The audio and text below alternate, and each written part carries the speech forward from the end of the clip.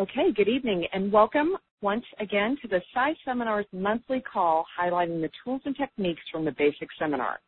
I'm your host, Dory Locke, and tonight we're going to be talking about to think is to create. And I'll have to tell you, I am very excited about the hundreds of people that we have joining us tonight. I know this is a hot topic and that you guys want to get started, so let me begin by letting you know, first off, not only will I be handling the call tonight, we also have Miss Kat Tannick joining us this evening. And Kat took her basic in 2001.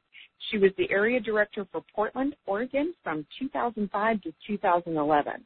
And now she is the chief guru in charge of all things digital. She is the IT and marketing director for SciSeminar. So we are excited to have her on the call tonight as well. Kat, are you with us? I am here, Dory. Thanks so much for having me on the call. This is very exciting. Here we have a hot speaker tonight. We do indeed. So let me get started by introducing him.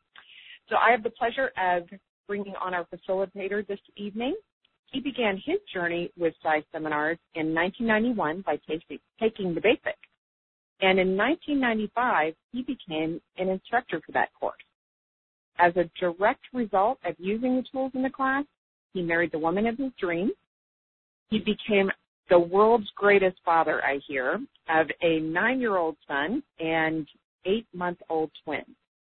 In addition to his commitment to facilitating for SciSeminars, he owns a motorcycle suspension company. And he is the first person ever to exceed 200 miles an hour on an electric motorcycle, and the current world record holder having hit 218.6 miles an hour. So, you know, I get concerned going over 100 miles an hour. So we have somebody, you know, who's created some unbelievable results in his life. So please help me welcome Mr. Paul Ead to the call. Good evening, ladies. Good evening. I'm actually really excited to do this. You know, I think back, Dory, when you called me up and said, hey, would you like to be on the, the monthly call? And I was excited, and I said, what's the topic? And you said, to think is to create. And I thought about it for a little bit, and I went, wow, that's cool. And I was actually really honored to do this, you know, to talk about this subject. And then the more I thought about it, the more overwhelmed I became, because it really is the entire basic. And I mean, the scope of to think is to create. I mean, it's up on the wall on the first night of the basic, and you know, so it's the original concept that's up there. And I was thinking about it, and as far as the scope, and it literally is how we create things. It's how we come up with solutions to problems. It's our creativity. It affects our health. It affects our wealth. It is the key factor in determining what our relationships look like, both on the business level as well as on the personal level. It has to do with how we feel. It controls our attitude. It's our passion, our excitement, our dreams, literally whether we have purpose or not, and virtually who we are. So yeah, it's a pretty big subject, and like I said, my real challenge is how do we cover this in a period of a half hour or less, and we take 4 days to do it in the basic seminar. So actually, let me begin by saying that not only is it the premise for SciSeminars, but if you really look at it, if you look at any personal growth company that's out there, really the initial premise is two things. First of all, that most of our behavior is unconscious. So in other words, we don't have to think how to behave. What we do is we simply react. And so, you know, to think is to create. It's like, well, wait a second. Most of our behavior is unconscious. We're not thinking about it. In fact, studies show that somewhere, excess of 90 to 99% of our decisions are made by our subconscious mind. And the second part of it, that concept, is that most of our beliefs are in place at a very young age. And so what many studies shows is somewhere around 80% of our thought processes are in place by the age of 8. And so you take and put those two concepts together, most of our decisions are made by our unconscious, and most of our thought processes are in place by the age of 8. Then the question that would come of that is, wait a second, who's actually creating our results? An 8-year-old? And we really, look at it and we look at the patterns that we have. Many people will begin to trace back the patterns that they have as far as their way of thinking back to those very early times in life. So one of the first questions that is asked in the basic seminar, and all of you that are graduates on the call here will remember this one. One of the questions is, do you talk to yourself? And many people raise their hand, and kind of they're thinking, well, of course I do. And some people don't raise their hand, and they're thinking, well, do I talk to myself? Or they think, gee, I'm not going to answer that question. In fact, I'm not going to answer any question that he has. Or they're sitting there going, huh? But the point is that we all talk to ourselves, and we talk to ourselves all the time. Literally when we're asleep versus every moment of when we're awake. And this little voice that talks to us doesn't just talk to us in words. It talks to us in pictures, and it also talks to us in feelings. And that's something that I think that many people don't get. Sometimes they think that we're supposed to hear this little voice in our heads. Sometimes we kind of have a feeling in it, and it's kind of gee, I don't think this is the right time to talk to that girl or ask her out or start a business or whatever it is.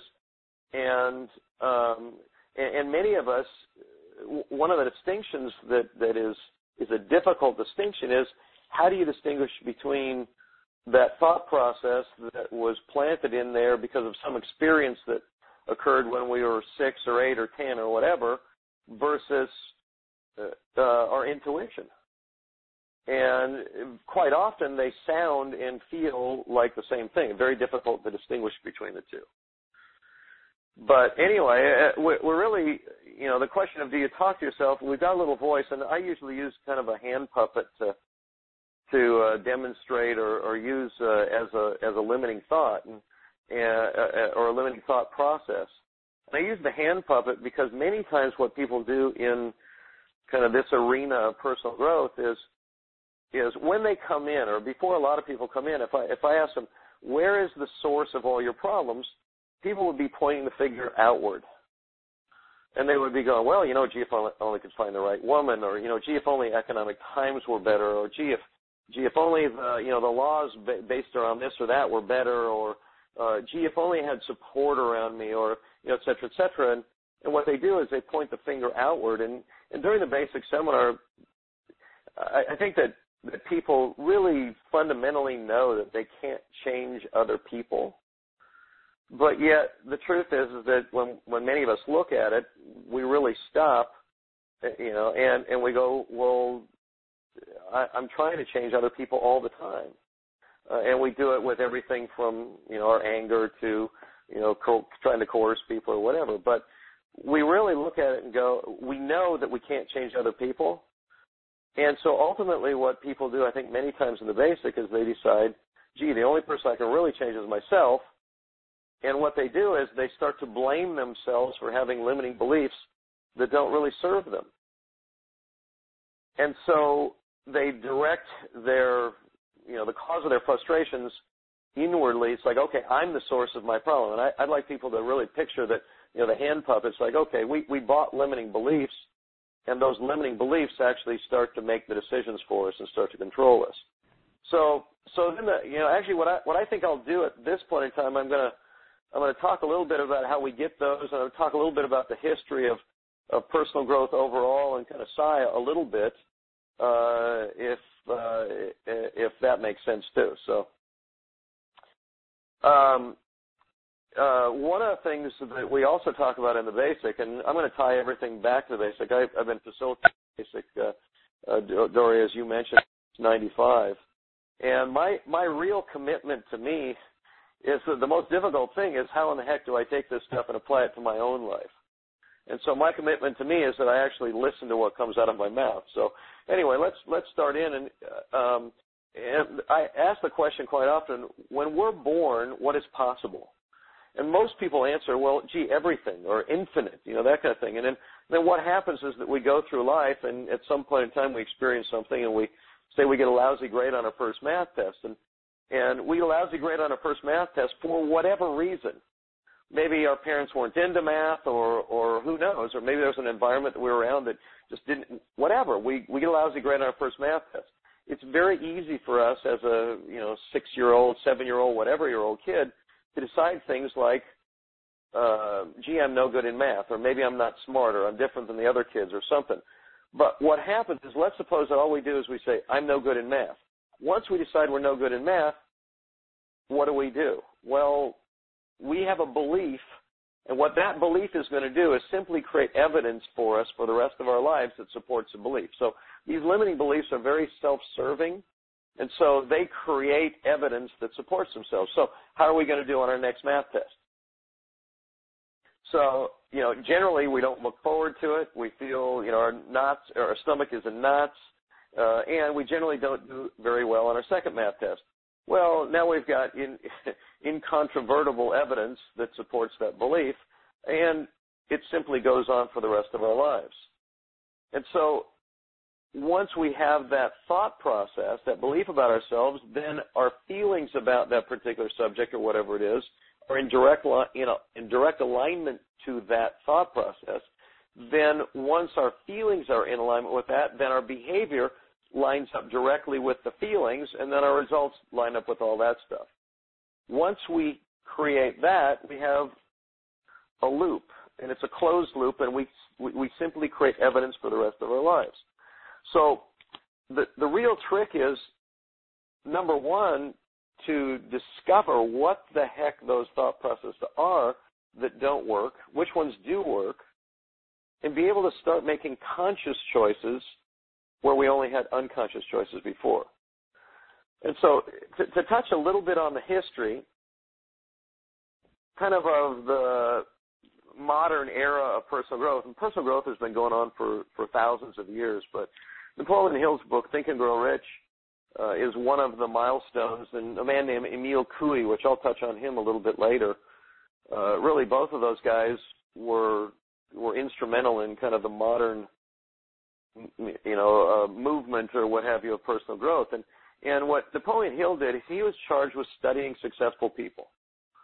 And his job was to last 20 years, and what he did is he got interviews set up by Andrew Carnegie, and he studied 504 of the most successful people on the planet. And he noticed certainly that there were differences, but the major thing that was in place was that they all had a particular way of thinking. And that particular way of thinking was a positive, on-purpose way of thinking, and it was common to all of them. And so he coined the phrase, whatever the mind of man can conceive and believe, he can achieve. And that wasn't a sexist thing. When he said man, he meant, mankind, so man or woman. So whatever the mind of man can conceive and believe, he can achieve. Now, you guys have heard that concept before, right? Yeah, absolutely. And actually what Tom Wilhite said, and I don't know if you have ever heard him. I listened to a bunch of tapes from Mr. Wilhite, and what he said is, at Psi, we say to think is to create. And so whatever the mind of man can conceive and believe, he can achieve, which that one is a pretty powerful kind of a thing, and Wilhite would abbreviate it as to think is to create. So what is it that you conceive? So conceive and believe you can achieve. And so, first of all, many people don't even conceive things. Especially as we get older, we get busy, doing. And so we stop conceiving. We stop wishing. We stop dreaming. And we kind of go through it. And we justify and we look at it and we go, gee, well, my life is better than theirs. And, it's not so bad. But we stop dreaming. And so that's kind of the first part. The second part is the believing part, which I think for most people is the tough part. So we if we do conceive things, then we quite often stop right there because we really don't believe it. And so we'll start, and we hear concepts like, gee, whatever the mind of man can conceive and believe, or to think is to create, and we start to get how incredibly immense that concept is, but then we don't believe it about ourselves. And so a couple things more about Napoleon Hill. he actually defined success in 12 different areas, and he rated them in importance of 12 different areas. And so he actually listed importance, and last on the list, interestingly enough, was money. And first on the list was positive mental attitude. And so we look at it and we go, okay, well, money lasts. And he went and called the book Think and Grow Rich. And so Think and Grow Rich, many people, when they think of riches, they think of money. And he really said, well, money is last on the list. And it wasn't that money wasn't important, because it was. But that money, among all the other things, came as a result of having a positive mental attitude. Now, many people go, well, gee, that's great, but quite often I have a very difficult time controlling my attitude. And so, it's like, how do I make it positive when, the world around me is not so positive, or I'm being bombarded with everything from credit card bills to my quote-unquote personal reality. And we'll get into some of that as we go, but kind of the thing to keep in mind is, first of all, To Think is to Create is the granddaddy of all the concepts. And with Napoleon Hill, he said positive mental attitude is the number one thing. And so what I want to do is I want to get into a little bit of depth into some of the areas that we were talking about, or that I introduced at the beginning. And, and first of all, to think about how To Think is to Create have anything to do with the things that we make, or inventions, or designs, or that kind of stuff. And some people have a difficult time, and they look at it and go, well, how are thoughts things? And one of the questions that I heard along the line here back early on was, what is more real, a chair or the thought of the chair? And most people would look at it and we go, well, the chair is real. You can touch it. You can see it. You can scratch it. You can smash it, et cetera, et cetera. And so that's more real than the thought of the chair. And the way that it was presented to me, and it really struck me, they said that, think about it, the chair you can destroy. You can burn that chair. You can smash it into oblivion, so it doesn't even look like a chair anymore. But the thought of the chair actually is what created the chair. And in fact, the thought of the chair is what will create that chair over and over and over and over again. And so what's more real is the thought as opposed to the chair itself. And so I kind of started to think about that, and we're introduced to techniques like workshop or screen of the mind or something like that. And I look at it and go, well, what the heck did Edison do? And people look at Edison, they go, well, gee, he got the gift. What was the gift? Well, it was the gift of creativity. And he certainly surrounded himself with people that were creative and using this technique, a technique called workshop. And those of you that are on the call that have not heard of workshop, you can study up on Edison and that kind of stuff. But those of you that are not basic grads can study up on workshop. But Edison had the all-time record for patents. It's 1,093 patents over the course of his adult lifetime, which is a staggering number of patents. And we could look at it and go, well, gee, he got the gift. He got that gift of creativity. But the question is what did he do that caused him to be that creative? And he used a technique called workshop, which is a closed-eye, alpha state of mind. He'd slow his brain waves down. He'd go into his workshop. He'd have assistants, and he'd go, okay, here's the problem I'm working on. And he'd have his assistants help him with solutions to problems.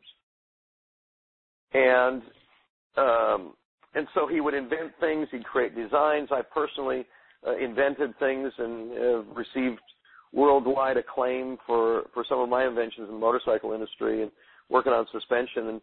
And so To Think is to Create certainly has everything that you ever create starts out as a thought.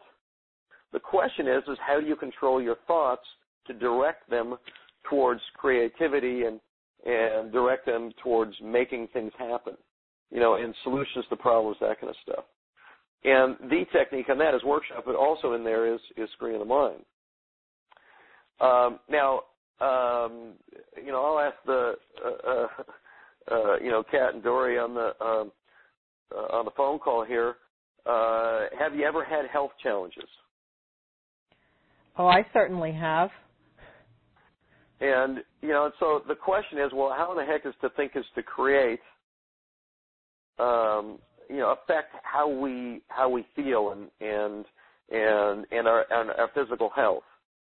And obviously you guys as Psi grads and have been around this work for a while, you're familiar with some of the techniques again, but think about this, and let's back up for a second and go, and I ask this question to the students in the class, and I go, how many of you know that you have the ability to make yourself sick? And usually that's most of the people in the class, and they'll raise their hand, and so I ask them, and I go, well, how? They go, well, gee, with stress, or gee, well, I know that, when there are big things that sometimes are coming up towards me, I can get, sick to my stomach. I actually can make myself physically sick. And so when I ask the question, you have the ability to make yourself sick, a whole bunch of people raise their hand. I go, well, how in the heck, how exciting is that? And people, they, kind of look at me and go, excuse me, that's exciting? Well, yeah, to me that's exciting because if you have the ability to make yourself sick, that automatically means you have the flip side of that same coin. So you can't have the ability to make yourself sick without having the ability to make yourself more well. And so, you look at, the number of people that have studied this, and, there's a man named Dr. Barry Adams. He's a general practitioner, and he's a doctor, and he wrote the book, Wake Up, You're Alive. And he said after 30 years of treating people, he treated more people for worry, tension, and stress than anything else. I mean, think about that for a second. He treated more people for worry, tension, and stress than anything else. He says, with ulcers, what normally do doctors do? They have you change your diet. And he wrote, you don't get ulcers from what you eat. You get ulcers from what's eating you. And he was absolutely convinced that somewhere in excess of 95% of our illnesses are self-imposed. Now, you think about that for a second, and I'm not about to say, oh, throw away your crutches or get rid of your medicines or any of that kind of stuff. I'm not saying that at all. But what I am saying is, if you have the ability to make yourself sick, automatically what it means you have the ability to make yourself better. I actually have a really great example of that. When I was a young child, I was sick a lot as a baby, as a very young child, and so I developed a thought process around I am a sickly person, that I get sick a lot. Right. And it wasn't until I took the seminars and really got conscious of that thinking that I was then able to be aware of what I was thinking and start putting in some thoughts around health for myself. And that made a huge difference for me in my life in terms of how healthy I was. Right, interesting. If you were to have a thought that was a positive thought, what's kind of been the major positive thought that you've used to make yourself healthier? Even something as simple as I am a healthy person. Got it. And so that's an affirmation that you have, I'm a healthy person. One of the things that I have personally is I know I have an amazing immune system. I have an amazing immune system, and its job is to go out there and look for things that aren't healthy for me, and it goes and attacks them and destroys them. It keeps me perfectly healthy. Oh, I like that. I'm going to use that. Yeah, well, and the thing that's really neat about this stuff is Psi seminars, and we as individuals, it's like we don't have to make all this stuff up. What we can do is we can listen to somebody like yourself and go, oh, yeah, that's cool. And we can start to implement something that somebody else does, and it works. We have the ability as a human being to not have to learn all of our own lessons. People, I used to think that. I used to think, gosh, I have to learn all my own lessons. No, we don't. We can actually learn from other people. And actually, this ties into, so thank you for bringing that one up, too. But actually, it ties into earlier than Napoleon Hill was a man named Emile Coué, who was a French pharmacist, and kind of back in the day, people would go to the pharmacist for getting medicines that would help what ails them. And what he noticed was that when he would talk about the positive benefits of a drug or a medicine that he gave, he would say, "This stuff really works." What would happen is it would work. And when he didn't talk it up, it didn't work as well. And in fact, when he talked it down, it didn't work at all. Or it worked very little. And so he was kind of going, wow. And so he was actually the man that defined or created the placebo effect, which basically is the nothing pill, or what is it about the way that our thinking actually causes us to feel a certain way or to be healthy or sick. And he became a psychiatrist, and people would come to him and be treated for things, everything from physical ailments to mental things and addictions and alcoholisms and et cetera, et cetera. And there's a man named C. Harry Brooks who wrote a whole bunch of books on Cooey, and he actually studied the success rate of his method. He said it was about 93% effective. Now, you go, wait a second, what was Cooey's method? He literally said, here's what I want you to do. I want you to say to yourself over and over and over, every day in every way, I'm getting better and better. Every day in every way, I'm getting better and better. Have you guys heard that phrase before? Yes, I have. And that one actually is we used to do a closed-eye cycle that was at the end of the basic seminar, and it was thrown in there, and, I heard it all the time, and I would say it, and I would say it, and I would say it. And he would say, okay, as patients of his, what I want you to do is to tell yourself every day and every way I'm getting better and better. Now, it doesn't mean that I'm healed. It doesn't say I'm this, that, but people sometimes have a difficult time with saying an affirmation that says I'm healthy. But what they have an easier time with is telling themselves every day and every way I'm getting better and better. And so every day what people would do is they get better and better. And he said that the remaining this guy Brooks, who studied Cooey, say the remaining 7% of the people that didn't get results were either too skeptical or simply refused to recognize the method. And so you think about this for a second. Success rate of 93%. And what his major thing, people come in and go, okay, what ails you? And you say, okay, well, all right, I want you to say every day and every way I'm getting better and better. It's like, man, one prescription for everybody. Can you imagine? and he made a living off of it.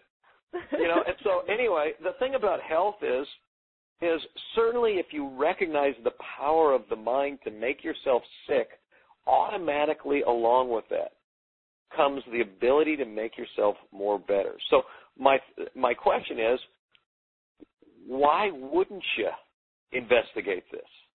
And so we look at, things like stress, and we know we can stress ourselves out.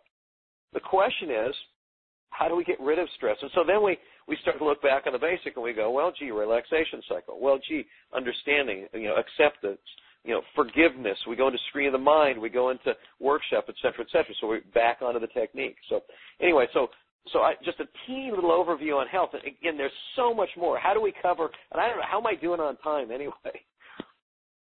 Hey, you're doing just fine. Okay. This is great. Really great. Seriously, we need to cover the entire basic in a matter of short period of time. So let's look at relationships for a moment. First of all, when relationships are concerned, what are we talking about? Are we talking about relationships with spouses and kids and friends and coworkers? Are we talking business? Are we talking personal? Are we talking relationships with ourselves? The truth is that all of those are affected by how we think. And in fact, I look at it and go, okay, relationships with other people. And one of the stories that I like to tell is that I stared at one girl in high school for 4 years, and I never asked her out. And I go and I talk to sometimes special ed kids and that kind of stuff. And the funny thing, special ed kids, certainly there are some of them that have physical wiring issues that really can use some work and that kind of thing. And a lot of those kids that are in special ed are absolutely brilliant and completely pissed off. Mm-hmm. And so I would be in there and I'd talking about, this kind of stuff, and I would share that story about how I stared at one girl for 4 years in high school, and they would go, man, you're a loser. And I would go, well, wait a second. That's really not where I was going to. And they go, why didn't you just next her? And I go, what are you talking about? Yeah, next. And, the funny thing is I didn't next her. Every day I would tell myself, today's the day I'm going to ask her out. And every day, what did I do? I came up with some kind of an excuse. And, the funny thing is that we ask the question, we go, well, what benefit could I possibly get out of not asking her out? And when I really stopped at it and looked at it, I realized that if I never asked her out, she never would say no. And if she never said no, then she was always a possibility. And so, and I look at it, and so the benefit of not asking her out far outweighed the benefit of asking her and either getting a relationship with her or moving on. And so, again, if you step back to it, this all has to do with the way that we think. And so how I think, in fact, if I looked at her and I said, on a scale of 1 to 10, what did I think she was? Well, she was a 10. On a scale of 1 to 10, what did I think I was? And I ask that question to the audience or the students or the whatever, and quite often they go, well, gee, you were a 2 or a 0 or, whatever. And I go, no, I wasn't a 2 or a 0. I was a 6. I was a good, solid 6. And so we chuckle about it a little bit. But the point is that if I thought she was a 10 and I thought I was a 6, is there any possibility that even if I got into a relationship with her, that relationship would last? And so the answer to that one, of course, is no. And so really with her, or any other person for that matter, what we have a tendency to do is we don't attract what we want, we attract who we are. And so either I have to, in relationship with her, either I have to bring myself up to a higher level or I have to mentally tear her down to my level. And so no matter what, it's not what, as far as the tearing her down, it's certainly not what I would say is the basis of having an incredible relationship that's going to last for a long time. And so not only do we attract who we are, in fact, the funny thing is that in business, I used to surround myself with people that would support a belief that said, gee, if I don't do it, it doesn't get done right. And so I surrounded myself with people that were incompetent. I surrounded myself with people. I literally had an employee who, when I found out that thought process was keeping me from having liberty in my life, and so I sent an employee that was my right-hand man off to do a job that I used to only do. And when he came back, he came back without my box van, and my box van was stuffed with parts, tools, and equipment because it had broken down, right? And so he decides he's going to teach me a lesson, stick it on the side of the road in the middle of the desert. And I sent another guy that worked for me, and by the time I got the van back, it had been broken into and 15 to 20 grand worth of parts, tools, and equipment had been stolen. So I surrounded myself with, number one, a guy that would, teach me a lesson of gee, I should maintain my van better. And on top of that, I am absolutely convinced that the guy I sent to go get the van was actually the guy that broke into it and stole all the stuff. Okay?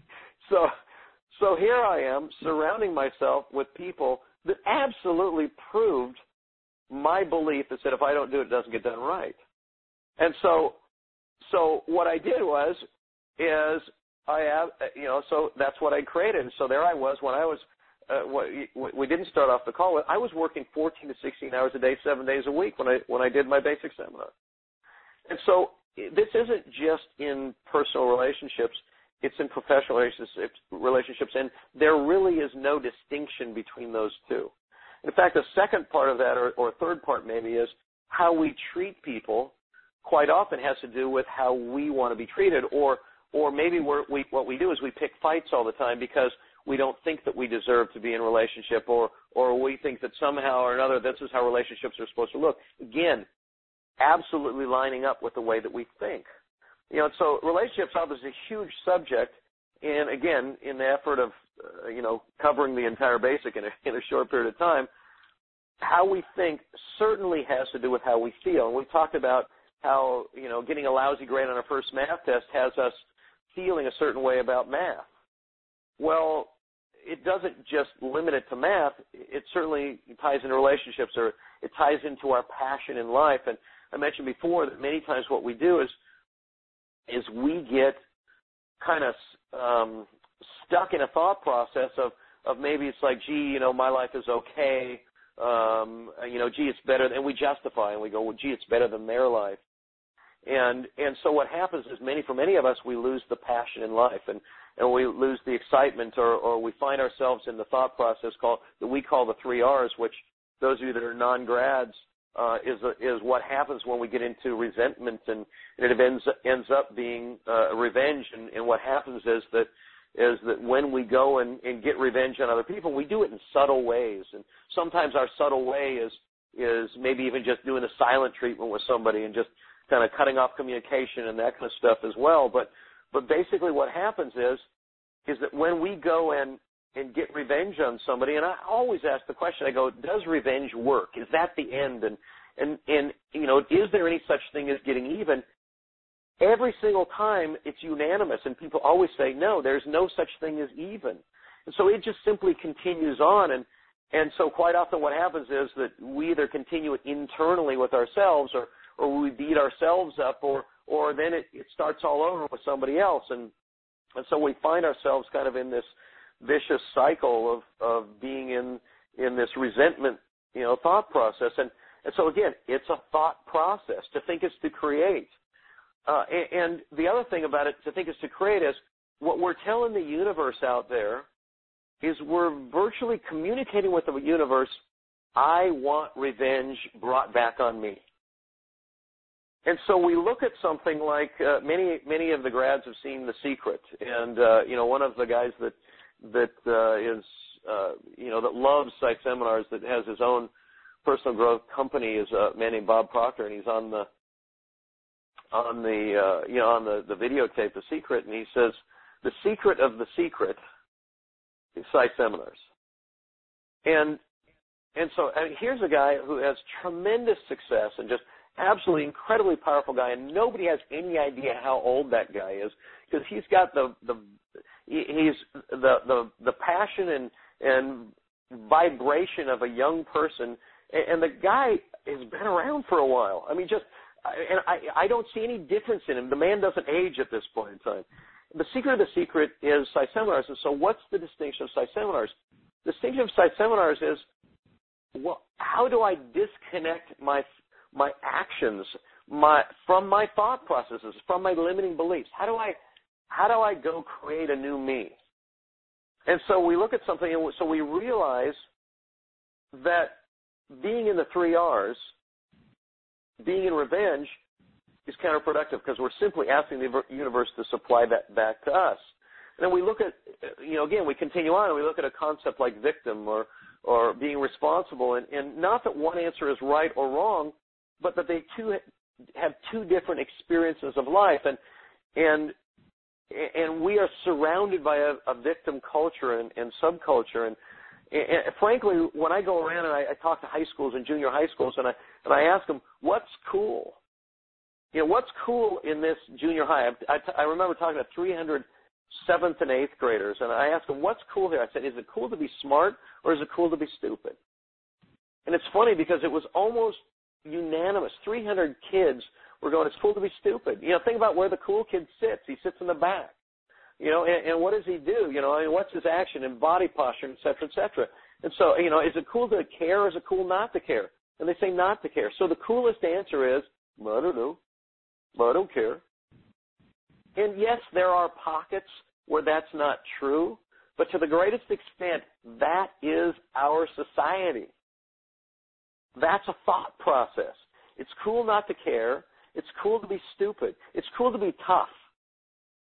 And so you look at it and go, these are thought processes. To think is to create. And so we're surrounded by it, and we're in it.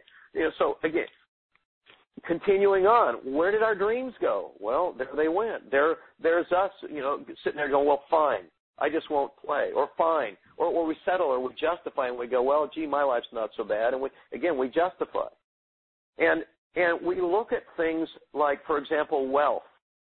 We're going to tie this into everything here, and again, I know I've got a fairly short period of time, but one of the concepts that I heard at one point in time, I didn't even think it was with psych seminars, but somebody said, your net worth is equal to your self-worth. And I went, gee, I don't have as much money as I'd like. That's harsh. I'm going, my net worth is equal to my self-worth. And it's kind of like, well, I want to think that I have good self-worth. And so then the question is, you look at wealth and you go, okay, man or woman gets paid in direct proportion to the service they render mankind. If you want more wealth, then be of service. Be of service to more people. Man or woman gets paid in direct proportion to the service they render. Find a need and fill it. That right there is a teeny little wealth seminar, but you look at it and you go, okay, when we look at wealth, and we study people that are wealthy, and we study people that, for example, win the lottery. What's the stats on people that win the lottery? Well, within a year or two, they used to just give it as a lump sum. And the deal was no matter how big the lump sum was, that within a period of a year or two, people were as bad or worse off financially than when they won the money. And in fact, even when people get it in little pieces and they're getting a $20,000 check every month, that people are sitting there by the mailbox waiting for this $20,000 check to come in. And so then the question becomes, how is the way that I think about money creating the results that I have in my life? And so we look at it and we go, where do we get our thought process around wealth? Most of us, we got them around our parents or the people that raised us. And so when we have a scarcity mentality, what we do is we have more month than we do money. And even if you look at it and you go, well, gee, I have a lot better wealth than my parents did, the truth is that middle class generally stays middle class, and lower class stays, et cetera, et cetera. And so, yeah, we make, because frankly, we make more money because of the cost of living, et cetera, et cetera. And so we look at wealth and so how we think ties in to how much money we have. And there are some people that frankly think that in order to have wealth, you have to be a bad person or you have to have done something, sneaky or conniving or take advantage of people, or somebody has to get poorer to get wealthier. It's like, well, when we have a thought process like that, that absolutely is in the way. If we don't want to be a bad person, then that absolutely is in the way of us creating wealth. And so, the last area that I really want to touch on is who are we as a human being and our attitude. And we, again, started off by tying that into, gee, I got a lousy grade on my first math test, and we decide I'm no good in math. Well, if we decide that I'm unworthy or I'm no good in math, or excuse me, let's continue on with something, I'm bad or I'm unlovable or I'm not deserving or, gee, I'm stupid or my sister's the pretty one or gee, I'm too young or gee, I'm too old or all Irish people have pimpers or, et cetera, et cetera, et cetera, then when those outward stimuli trigger those thought processes in our mind, again, mostly unconscious, then what we do is we simply go off and we react consistently with the way that we think. And so we think of, so here's a technique. The technique that covers that one is the I am. And once again, non-graduates, the I am really is when we describe ourselves, we can start every descriptive term off with an I am. And so if we go, I am, 43 years old, I am a truck driver, I am, angry a lot of the time, I think I'm funny, but really not so much, but I really avoid getting into deep conversations with my humor. Sometimes I'm an okay dad, but, really I'm too selfish to really be a great dad or whatever it is, or, I'm pretty good at this or that or whatever. Everything starts off with I am. And what Tom Wilhite would say is this technique, this thought process of the I am is the bottom rung of the ladder. So in other words, without a certain degree of understanding and mastery of the I am, then all of the other concepts are meaningless. And so what did he mean by that? Why would he say that? Literally, the I am is to think is to create, directed inwardly at who we are. So I create things outward. I create inventions. I create relationships, et cetera, with to think is to create. I create who I am, whether I am loving or whether I'm giving or trusting or caring or sharing or forgiving. I create that with the I am. And what is the answer to the I am? The answer is I am a leader. And what is the leader of? Well, I am a leader of self. I'm a leader of the way that I think. And so he would go on to say that the mind is a fertile field with rich, moist dirt so that you know that whatever you plant will grow. And so if you plant corn, what do you get? You get corn. If you plant wheat, what do you get? You get wheat. If you plant rice, what do you get? You get rice. If you plant nothing, what do you get? And of course, the number one reaction is people say nothing. And the real truth is you get weeds. What are the weeds? Well, the weeds are the negativity in life. The weeds are other people's programming, other people's stuff, other people's, less thans, and et cetera, et cetera. And so the answer is, do leaders have negative thoughts? Even positive leaders that you're around them and you just feel good being around them. Do they have negative thoughts? Well, of course they do, but what do? They recognize that a thought is either negative or positive, or degrees of, and they consciously shift it more towards the positive. And so as a result of that, what does a leader do? A leader says, I'm a leader of self. I'm a leader of the way that I think. I'm the leader of who I am. And what they do is they consciously shift it more towards a positive. And so it takes conscious thought. To think is to create a new you. And so actually just a really quick touch on the techniques, and we really have touched on them. Screen of the mind. Screen of the mind, the technique to control your attitude. The technique. And what Wilhite would say is like, hey, other people, they present these concepts, but here is the technique, a way to control your way of thinking. So what are the pictures that you flash into your mind? And so, that is screen of the mind. And if we don't control the pictures in our mind, what happens is the pictures in our mind will be tossed in by our previous programming, what we see on TV, and what he says, don't fall asleep in front of the television, because what happens is your guardian, your job is to be the farmer that chops out the weeds and plants whatever it is that you want to plant. And so screen of the mind is a place to do that. And so you watch things like, first of all, the key to screen of the mind is that you see the perfect end result. What you have to do is you watch your throwaway comments. Gee, I'm so stupid, or I'm fat, or, I'm so forgetful, or gee, I'm stupid, or et cetera, et cetera. And what you do is you control your thinking. Bob Proctor would say, write it down on a gold card. I am so happy and grateful that. And I'm in possession of da-da-da-da-da on such and such a date. And so you see it over and over again, and along with that, you have a picture in your mind. The I am is the technique. Workshop is a technique. Here's the technique, and some people go, well, gee, that's so, and so then I have to control my way of thinking. In the basic seminar, here's the technique of I'm excited, I'm excited, I'm excited. Those of you that are graduates, remember we jumped up and down and yelled, I'm excited, I'm excited, I'm excited.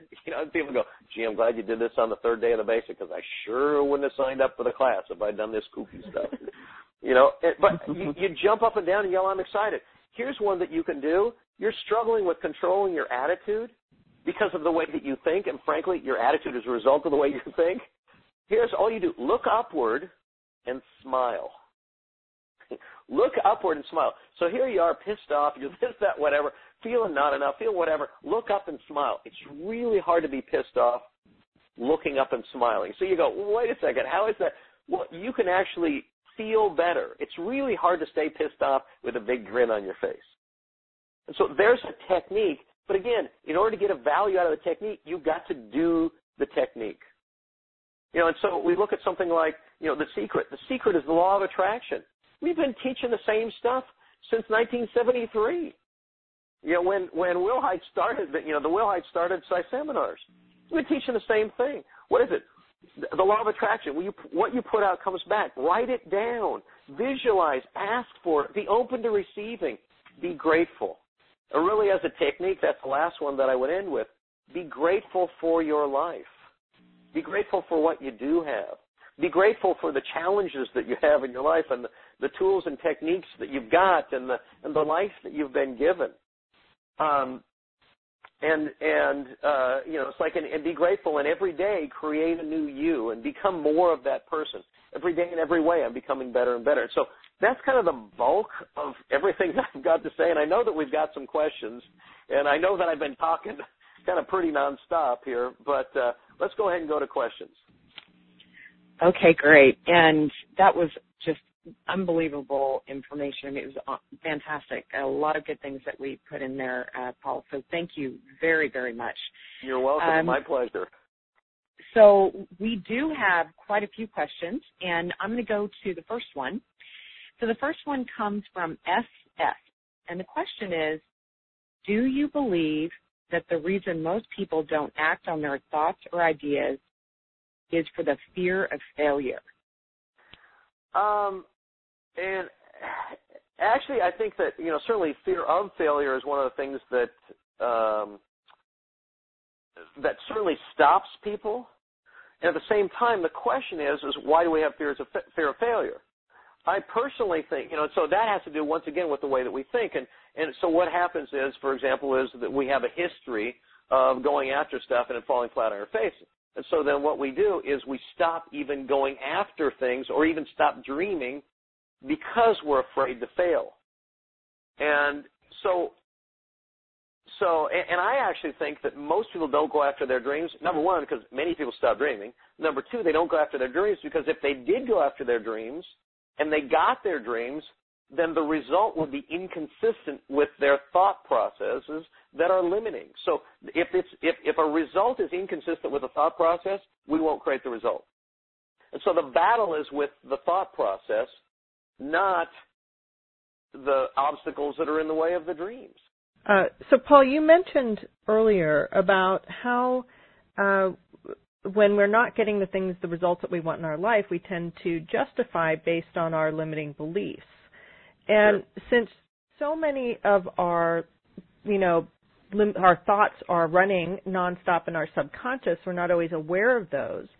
My question is, when we find ourselves justifying our results, is that a good trigger to discover or uncover what some of those limiting beliefs are? Well, yeah, and here's the thing, and I appreciate you bringing that up too, because the major concept here, 90 to 99% of our unconscious, our actions are created by unconscious thought processes and beliefs. So for you to kind of clue into every single thing that you can use, kind of be a detective. So it's like if you're sitting there going, well, gee, I'm justifying, you go, boom, there I am, I'm doing it again. What is it that I'm getting out of justifying? Where did that thought process come from? Or, for example, when you're angry, if you're angry, you go, okay, I'm in the 3 R's, okay, because I look at people all the time, they come to the class and go, I'm not in resentment for anything. And I go, okay, why don't you, pass around what you're smoking there, and everybody can, anyway. But the point is that, like you say, use whatever triggers that you can to go, man, I'm doing it, and bring it from the unconscious to the conscious. And you ask yourself the question, where did it come from, and what do I get out of it? Yeah, I think it's handy to have trigger. There's so many thoughts going on constantly, especially getting in a hurry throughout the day. It can be difficult to stop and listen or to acknowledge or really pay attention to those thoughts that are going on. So being aware of those, having some triggers to clue into what those thoughts are, I think is good. Right on. Very valuable. Okay. And the next question that we have, this one comes from AR, and this question is, how do you continue to persist with your long-term dream and vision in light of challenges today, especially resource constraints? Well, yeah, actually, I think that's a really good question because I think it's a question that, many people have on their minds, whether they're graduates or not. It's like, okay, so how do I mean, first of all, one of the things I would acknowledge him for having is a long-term dream, because obviously it would make sense that it's hard to persist with a long-term dream and vision. You wouldn't even ask that question if you didn't have one. And so part of the thing is to have a long-term dream and vision that is powerful enough to get you through this stuff. The truth is that growing is uncomfortable. And so for you to have something that pushes you forward enough to be willing to be uncomfortable is vital. I mean, frankly, even taking advanced seminars. People don't take advanced seminars, the Life Success class or Men's or Women's Leadership or Principia for that matter. They don't take advanced seminars because of the love of taking seminars. They take advanced seminars because they have a dream that's big enough to push them through, to be willing to pay the price. Are there constraints? Absolutely there are. And so if we go back to Wilhite, Wilhite would say, here's the key. The key is screening the mind, screening the mind, screening the mind, screening the mind. Bob Proctor would say, write yourself a goal card, put it in your pocket, pull it out, read it as many times as you can, over and over and over and over again, and you put it in the tense of, thank you, I'm so happy and grateful that I have this. And so what you do is your vision and your passion, you create a burning desire, a desire that's so strong that no matter what it is that you're going after, you're going to get it. And so you see the perfect end result with screen of the mind, screen of the mind, screen of the mind. And Proctor would say with Goal Card, that is the way that you tap into the screen of the mind and you paint that picture in your mind. And are there challenges of today? Absolutely. Frankly, if there weren't challenges of today, you wouldn't have a good story. And frankly, having a good story, I think for many people, is what motivates them. All right. The next question comes from SS. How do you shift some habitual thoughts that are not serving you to something that's desired? How do you shift thoughts out of scarcity mindset into an abundance mindset? Cool. Excellent question. And so really we're talking, how do you shift, let's see, what was it? Habitual thoughts that are not serving you to something that's desired. Well, first of all, being able to identify when those thoughts are affecting you. And again, the real trick here is that many times what we think is that we can so first of all, identify when you're having those negative thoughts or things that are limiting. And one of the things even, for example, the limiting thought that I had, double-edged sword. If I don't do it, it doesn't get done right. Absolute fantastic quality control because, frankly, I did everything. That thought process is also something that got in the way of me creating incredible results and liberty in my life. And I could never have that around me. So one of the things is to identify, it's like, oh, my goodness, even thoughts that are double-edged swords, what part of that doesn't work? And so, first of all, identifying it. The second part of that is remember that not all those thoughts are little voices that say, oh, Paul, gee, you're not enough, or, you're not the good-looking one, or you're not smart enough, or you're not capable, or you're just going to fail anyway. Sometimes those thought processes come in just as a feeling. Sometimes it's a knot in our stomach or something like that. And so, again, I tell myself, today's the day. And then I'd also tell myself, well, not today.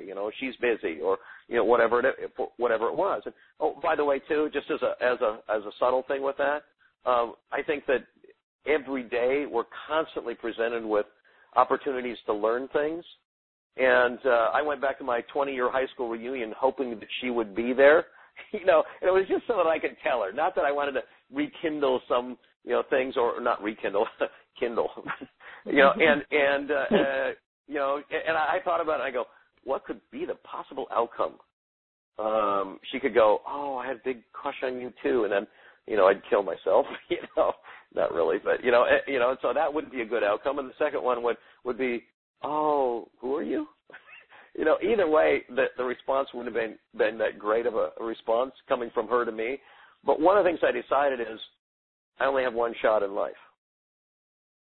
And to grab onto life and take it for as much as I can, because I don't know how much time I have left. And I don't know what, for sure what happens in the next great adventure, but what I do know is I know I have right now. And so, to shift out of habitual thoughts that aren't serving you, first of all, identify them. Consciously shift like a leader more towards the positive. Recognize that it's limited and consciously be grateful for what you do have in your life.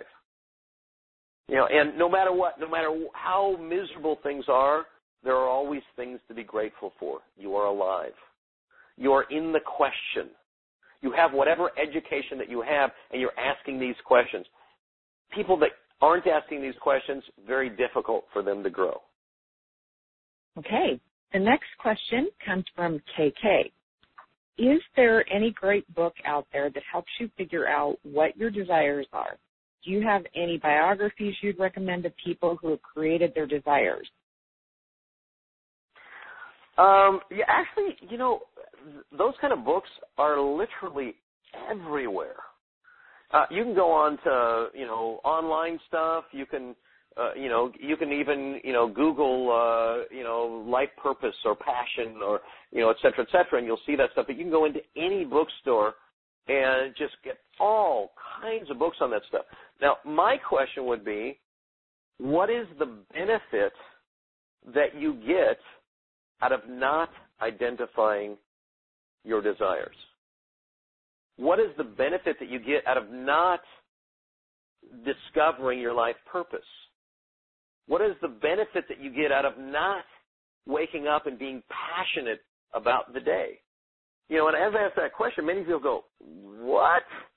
What do you mean the benefit? Well, the concept is that we do things that are directly in alignment with either avoiding pain or getting pleasure. And so we look at the things, and so the benefit of not having a dream, the benefit of not having a passion, having passion can be things like, and obviously I'm not filling it in, for this listener, which I appreciate, again, asking the question. But to identify yourself personally, well, what do you get out of it? I mean, there are people that are, 35, 45, 55, 65, 75 that are still trying to figure out what their passion is for life. Well, we can hide behind that lack of passion. We can never take risks. We can play it safe. We can justify, frankly, our own miserable lack of progress. So one of the things is, and I don't say that to be, cruel or mean, but the thing about it is unless there is a reason for you to go and get that desire, the truth is that that passion for you is out there and it's waiting for you. Start doing the research. It isn't necessarily going to land in your lap. Maybe it is. But if you're sitting there waiting for that to happen, you might be waiting a long time. And, so it's like, are there things that I recommend? Everything. Anything. Go out there and start talking to people. But my encouragement, don't get stuck in the process. Don't get stuck in it. Many people will go, oh, I don't have a passion. I mean, you go back to Think and Create and go back to Think and Grow Rich. And one of the things that he'll talks about is to have a definite purpose for your life. Define that. Don't wait for that to fall into your lap. Go after it. Go. Okay. The next question comes from DF. Strategies or questions you ask yourself to get your thinking in control again. I know often we can't control our first thought, and once we become aware that our first thought is not where we need it to go or to be, how do you quickly get back on track? Yeah, well, and this one actually ties in with that, thing that I was talking about with leadership before. And, what does a leader do? A leader identifies whether a thought's negative or positive. And so one of the things that I'm getting from this listener is that they are in the process of identifying, and they go, well, gee, I noticed that my first thought isn't positive. And many times we'll react to something else. I mean, frankly, the average person, when they are presented with an opportunity, the number one answer is no thank you, no matter what that opportunity is. Somebody comes up to them and says, I give you $1 million, no strings attached. No thanks. I'll teach you the keys to success and happiness and fun and passion. And you know what the number one answer to the average person? No thanks. And heaven forbid you're surrounded by somebody that's excited and happy and passionate. You're perceived with suspicion. People look at you and go, oh, you must be smoking something, or you must have drank the Kool-Aid or something. Think about it. I don't know about, you as listeners, your relationship with your Creator, but do you think that your Creator wants you to live a happy, passionate life? So my answer to that one is yes. And again, you'd have to answer that one to yourself, but it's like, okay, so number one thing here, identify whether it's positive or negative. Consciously shift it more towards the positive. Take leadership of yourself and understand that the only person that can control your attitude is you. No one else can control your attitude, either negatively or positive. The only one that can control it is you. Use the techniques. Use the screen of the mind. Use, workshop. Use the I am. And go create a new you. Well, I think that ties into our last question here, which is from DR. And the question is, what daily practice would the speaker recommend to overcome worry, thoughts that don't serve us, and waste energy? Well, really that one, kind of is asked and answered. because that really is the whole deal here. It's like, okay, what daily practices would you do? Every day, in every way, I'm getting better and better. Every day, in every way, I'm getting better and better. Every day, in every way, I'm getting better and better. I am a leader. I am a leader of what? I'm a leader of self. And so what is this? This is affirmations. Tell yourself that you're getting better. Set up a series of reminders and put a note on the mirror of your bathroom that says, I am phenomenal, I am awesome, I'm getting better and better, I'm a leader, I'm giving, I'm forgiving of myself and others, I'm trustworthy, I'm passionate, I have an incredible memory, I'm powerful, et cetera, and you tell yourself that you are that, or you're getting that, or you're becoming more of that.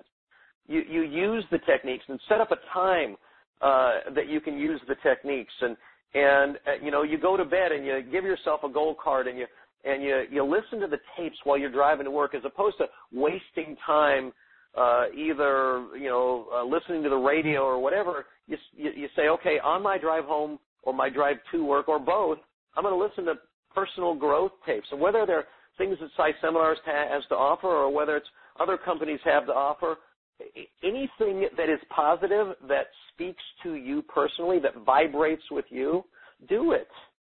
So you set up a series, and are there times where you take a rest? Yeah, take a break, and then get back into it. But what you do is, Tom Wilhite would talk about the I am, and he says, this concept is the bottom rung of the ladder, is the most important and powerful of all concepts, and what you'll do is, if you use it a teeny bit, guess what your results will be? They'll be little teeny results.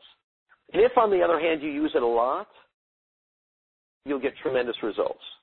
You will be able to create a new you. So do whatever it takes for you to set that up and do it.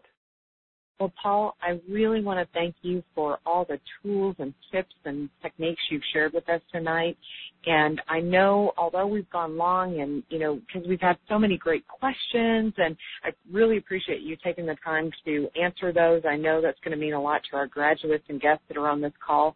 But do you have any closing remarks that you want to share with us and kind of wrap up the evening with us tonight and our guests? Well, yeah.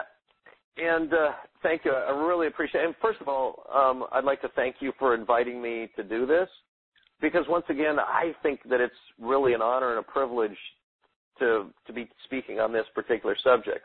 But one of the things that comes to mind as a parting thought is, I was doing a seminar recently, and I was asked to do kind of a workshop on Saturday night after the class was over, and it was to graduates. And some of the graduates have been around for a long time, and it was a workshop on workshop.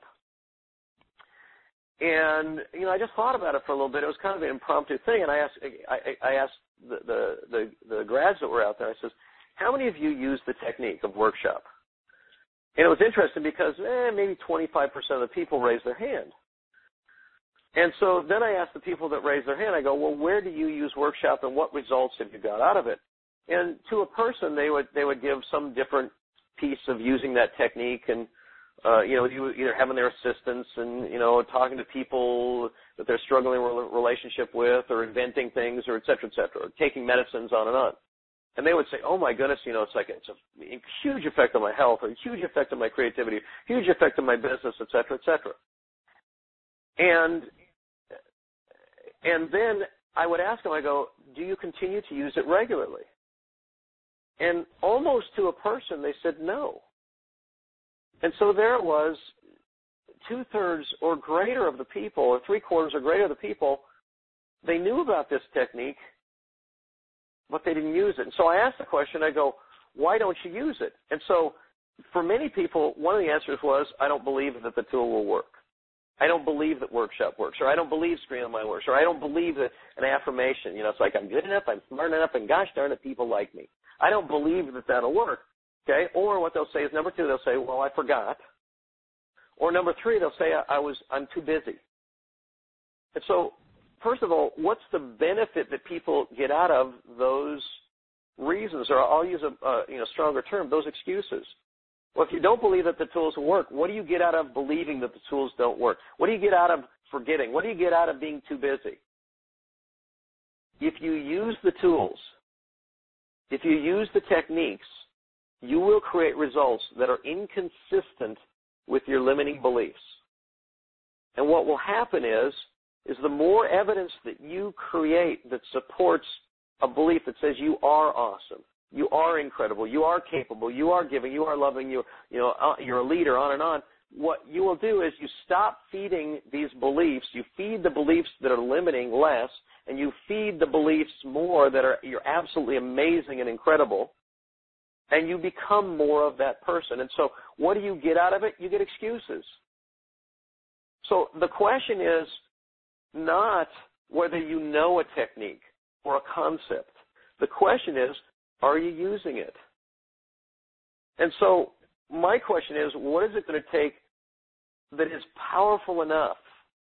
What is the dream you have? What is the passion you have that is strong enough for you to actually use this stuff? What I'm going to encourage you to do, so as a last thought, Tom Wilhite would define,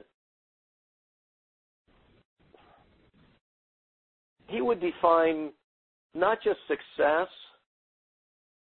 but he would define maturity as understanding and accepting the responsibility of the way that you think. So not just understanding, but accepting the responsibility of the way that you think, because the only person that can change the way that you think is you. If you accept that and take that one on as your own, then you can create a whole new you. And so with that, once again, thank you for allowing me to be on this call, and I hope that there's something in here that assists you in creating the life of your dreams. Well, this has been amazing, Paul. I hope since you did that workshop, maybe we can get you back to do a call-on workshop. Maybe so. All right. Well, excellent. Well, thank you again, Paul, very much for such a great lesson. It was fantastic. My pleasure. And thank you to the graduates and guests who have joined us. We know that your time is valuable, and we appreciate you spending some of it with us. If you are a guest joining us and you would like additional information about PSI seminars and to learn more about the basic seminar, please go to psiseminars.com. That's www.psiseminars.com. Thanks, Dory. What an amazing call. It's a great refresher on To Think is to Create, and thank you, Paul, for giving us all of the lessons for this evening. For those of you online, we have been doing live posts throughout the call on Facebook. We'd love to have you join us on Facebook. You can go to facebook.com/PSI seminars and like us on Facebook in order to get all of the updates of what's happening within PSI. You can also receive our newsletter. Every month we send out a newsletter. You get tips and tools from Jane Wilhite herself. We also have a thought for the day. You can subscribe to those on our website, psiseminars.com. Also on the teleseminar site at psitelseminars.com, we have a registration form on there where you can subscribe to our newsletters. Well, that's great, Kat, and what great way to stay connected and continue learning more about the tools and techniques from the basic seminar. So in addition, we will be sending out the podcast and recording from this call and providing you with information for the upcoming call, which is on Tuesday, July 10th. And you won't want to miss this call either because we're going to explore the power of intention. If you want to register, you can go there now to psiteleseminars.com. So that's www.psiteleseminars.com. So we really want to thank you for joining us this evening, and we hope you have a fantastic night. Good night. Good night.